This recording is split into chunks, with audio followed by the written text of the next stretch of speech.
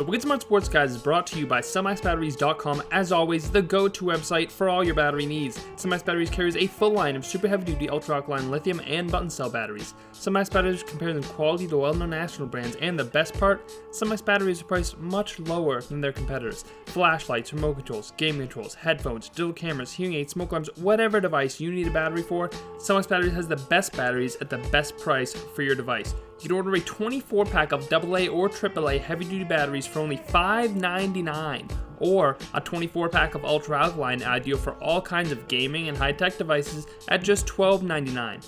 Order today and use coupon code BOSTON, that's coupon code BOSTON, all uppercase, at checkout, and save 20% off your entire order. That's coupon code BOSTON, all uppercase, at checkout, and save big today. SemiSbatteries.com, CELLMAX Batteries.com, the official sponsor of the Wicked Smart Sports Guys.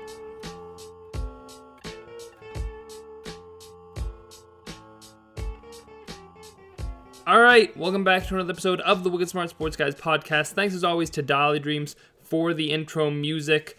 This week, we're going to get into a few topics. I want to start with kind of the news of the day in Boston. It's been floating around on the internet.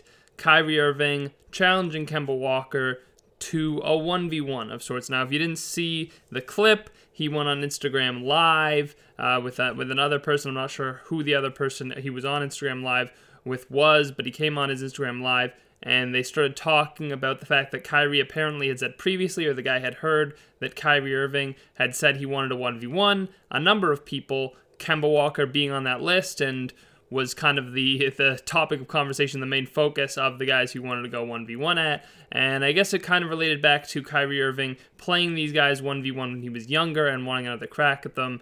And, you know, I'll start it off by saying this. A lot of people have made this point, and they've used this to kind of bash Kyrie in terms of he wants to play 1v1, he doesn't want to play a team game because Kyrie shown to not be the best team player. So especially, you know, with Boston in the past and now this year with Brooklyn, things haven't gone as well as they could have. And if I had to pick, sure, I'd pick Kyrie Irving to win a 1v1 game against Kemba Walker. He's just a better, superior player, superior talent. You're talking about a guy that was number one overall pick, more all-star games, more accolades than Kemba Walker has, so he'd be the guy you'd pick at head. I'm not saying Kemba couldn't win. Kemba has outplayed Kyrie Irving on a number of occasions, and we've seen that firsthand. I guess what I wonder is whether or not Kyrie knows what he's doing.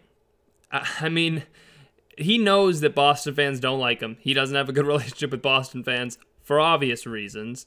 And he brings up wanting to 1v1 their star point guard. Why? Why do that to yourself? You know that it's going to create this kind of stir in Boston and people coming at you again, which this has always been Kyrie's problem. On the one hand, he wants to be the star. He wants his own team. But then he gets it and he doesn't like the attention he's getting. He doesn't like the pressure. And so this is the same thing again. He wants to be in the spotlight. He wants to talk about, yeah, I want a 1v1 Kemba Walker. And then people stir it up and people get angry about it and people start debating it and then he gets upset about it. So I sit here and I ask myself, does he know that he's poking the bear here? Does he want to purposely prod Boston fans and that's why he's bringing up Kemba Walker? Or is he just oblivious as to how people are going to react to him saying that?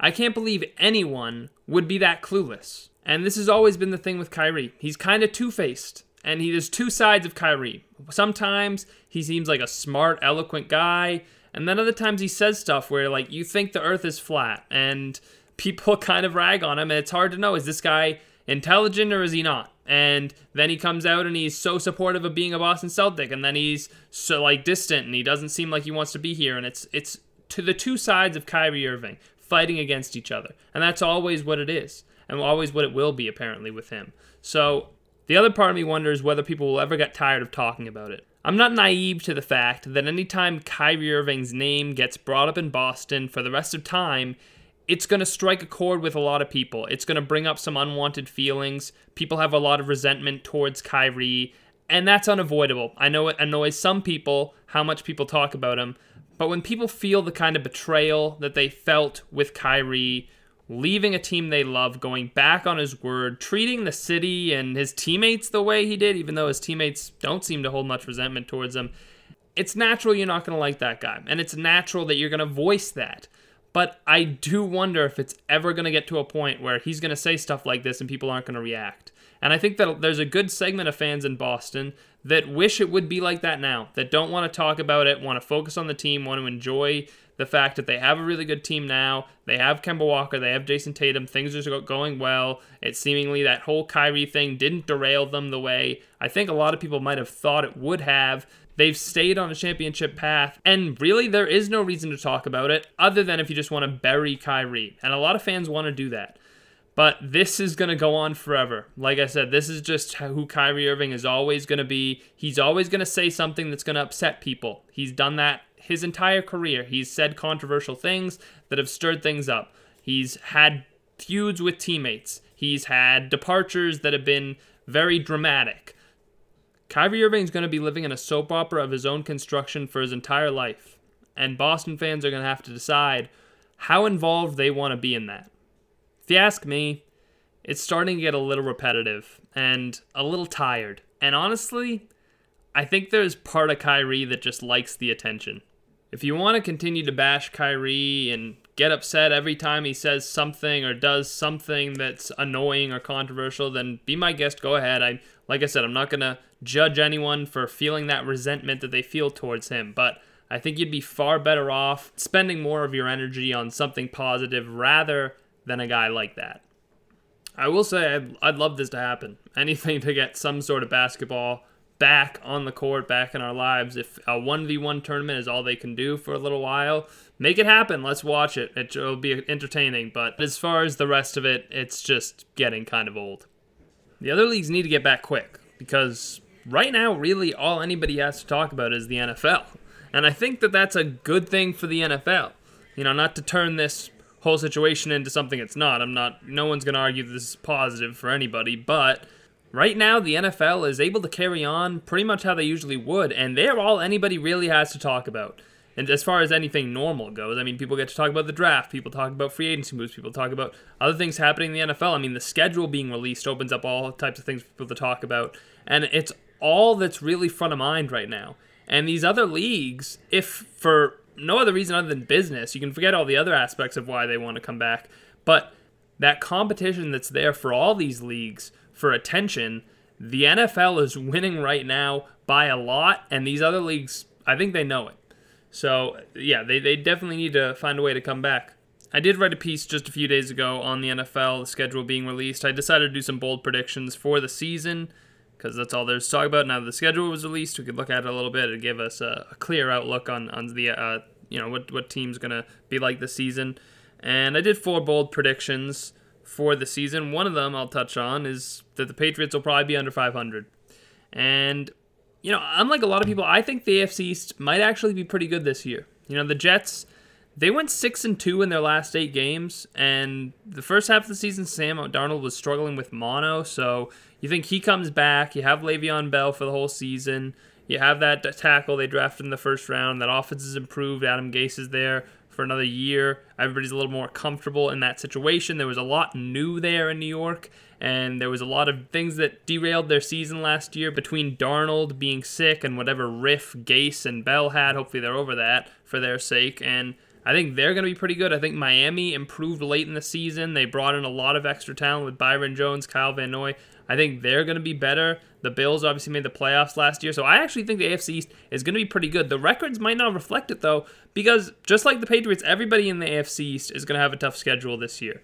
Everybody in the AFC East is playing the Chiefs. Everybody's playing the NFC West, which is the best division in football, has 4 teams, I think, that could compete for the playoffs. You're talking about the Cardinals, the Seahawks, the Rams, and the 49ers. And for the Patriots, it's a drastic shift from last season where they came into the season with the second easiest schedule by opponent winning percentage from the previous season in the league, and next season they're going to have the toughest.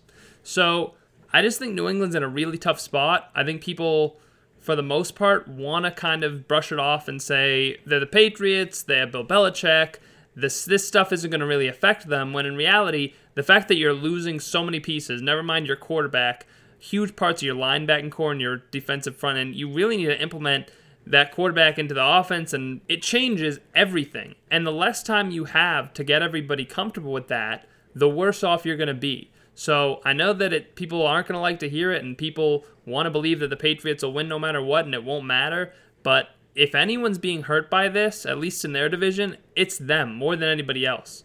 All the other teams have their quarterback situations carrying over from last year. Even the Dolphins are still probably going to start Ryan Fitzpatrick to start the year, and Tua's going to be on the bench. And the Patriots are the ones that are trying to implement a new quarterback and are switching up their offense more than any other team is.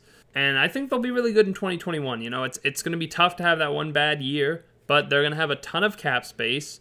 They're going to, have a clearer idea of what their quarterback situation will be, whether they'll have to bring in a new guy or Jared Stidham's the guy. Even if he is the guy, he's going to need some time here. Like I said, he's not going to have the benefit of these OTAs and these training camps heading into the season, so he might struggle next year, but that'll benefit him in 2021 once he has that year playing time. He's going to get his OTAs hopefully next season, in 2021. So he'll be better suited to be really successful in that year, and they're going to have a ton of cap space to bring in all these good players, and I'm going to write about this in a couple days, but specifically from the Chargers, the Chargers are going to have some free agents. I don't know how they're going to re-sign these guys, or if they're going to re-sign these guys, and who they're going to franchise, but right now, Hunter Henry, Keenan Allen, and Joey Bosa are all set to hit the open market. If they don't extend those guys, and all three of those guys are set to hit free agency in February, they can only franchise tag one of them. And it's probably going to come down to Keenan Allen and Joey Bosa. I'm going to assume they're going to use it on Joey Bosa since he's younger. But who knows there? Who knows what the landscape is going to look like a year from now? Joey Bosa hasn't had the best relationship with the Chargers, so that's a guy that potentially could be on the market for the Patriots, someone they could bring in. Even if they do franchise him, maybe they could trade for him and bring him into the team. That's something that teams have done before. Obviously, Jadeveon Clowney going to the Seahawks a few years ago and all this stuff. So who knows? Maybe the Patriots trade for Bosa and they sign him to an extension once he gets here. I don't think that'd be a bad move. I think Joey Bosa is talented enough that you can warrant that. If you have to give up even a first or a second round pick to get your hands on a player like that and sign him to an extension, that's worth it. So I think a year from now, it's going to be very exciting to look at the landscape, look at who's available in free agency and who the Patriots could possibly bring in, because they're going to have a lot of money to spend, and they're going to spend it. I mean, they want to surround Jared Stidham with talent. The idea here is that you're paying Jared Stidham a low salary so that you can surround him with these great pieces and win a Super Bowl. That's the idea with paying a quarterback so low, so you can spend on the rest of the roster,